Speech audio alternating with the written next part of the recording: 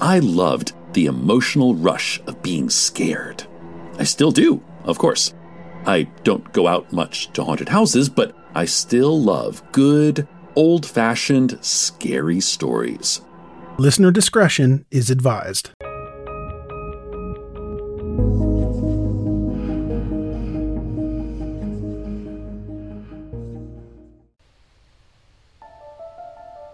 A week went by and no progress was made on the case. Then the police got an interesting phone call from Flint, Michigan. It was a detective who said he had an informant who wanted to talk about a murder. The man was the manager of the Onion Crock, which was owned by Judy's current husband, Bob Singer. The detectives talked with the informant. He said that Bob had asked him if he knew anyone who could arrange a hit. He also said that one night he went to a seedy nightclub to help Bob look for a hitman. But then he realized that what he was doing was a mistake, and he told Bob he didn't want any part of it. Then a week later, a 9th grade dropout who worked at the restaurant, 21-year-old Gary Oliver, suddenly left for California. He came back shortly after Howard's murder. When the manager saw him, his wallet was full of hundreds. The manager thought that this was odd because Oliver only made a few dollars an hour at the restaurant. The police learned that Oliver lived with his grandmother in Flint. The police thought that this lead was worth checking out. Then, the detectives got an idea. Because of the lighting, the witness who saw the car with the two men may not have noticed it was an out-of-state license plate, so they ran the license plate number that the man gave them in Michigan. This time, they got a hit. It was registered to a gold Chevrolet that belonged to a 19-year-old man named Andrew Granger. Granger lived in Flint, just a few doors down from Oliver. The police didn't think that this was a coincidence. They arrested Oliver and Granger, and they immediately confessed. They explained that they drove straight from Flint to Santa Clara. They took turns driving and sleeping. Once they got there, they canvassed Howard's neighborhood. Then they parked their car in a mall parking lot. That's when they ran into trouble. They couldn't get the car started again. An 18-year-old part-time mechanic named Tom Masalik happened to be in the parking lot.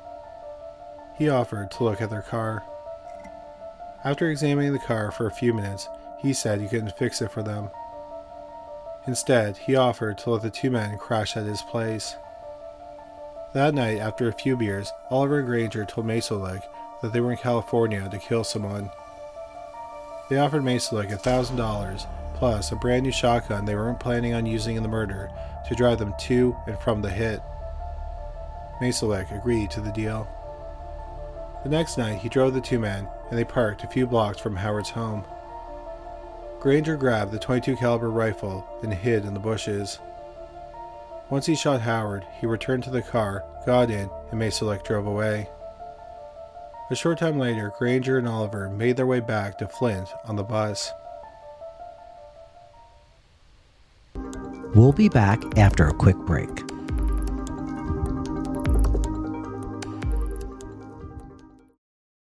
Here is a quick word from our sponsor.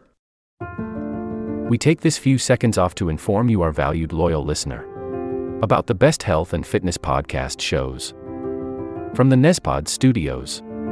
Join us as we give you the best of the best health and wellness updates you can rely on for the treatment of chronic health problems. Classic functional medicine back to basics health tips and special updates from the best doctors in the United States of America. Check out this health and wellness podcast shows. Explore Health Talk Weekly, Healthy Lifestyle Matters, Excellent Health Digest, Healthy and Free Daily, and last but not least, Weekly Health and Fitness Corner.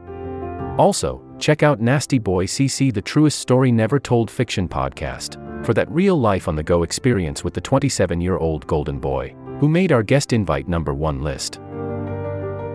He tells us about his story as it happens in real time and in real life. It's Nasty Boy CC, the truest story never told. Go get a load of that happiness, because happiness is healthy as we know it. Join us every week as we continue to provide you the best of health and fitness wellness updates from around the globe. Enjoy the show.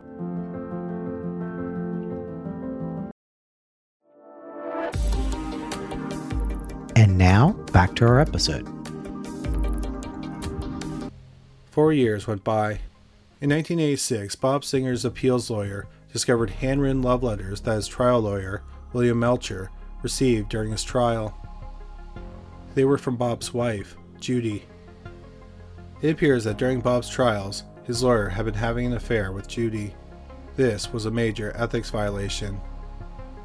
When the affair happened, Bob was looking at the death penalty. The affair gave Melcher a good reason not to put up a good defense, because if Bob were to be convicted, then he'd be out of the picture. Melcher denied that the affair happened. He said that after a vasectomy in 1978, he had become impotent and uninterested in sex. He said it was a scam set up by Bob and Judy to get Bob a new trial. This will conclude the episode. Thanks for tuning in.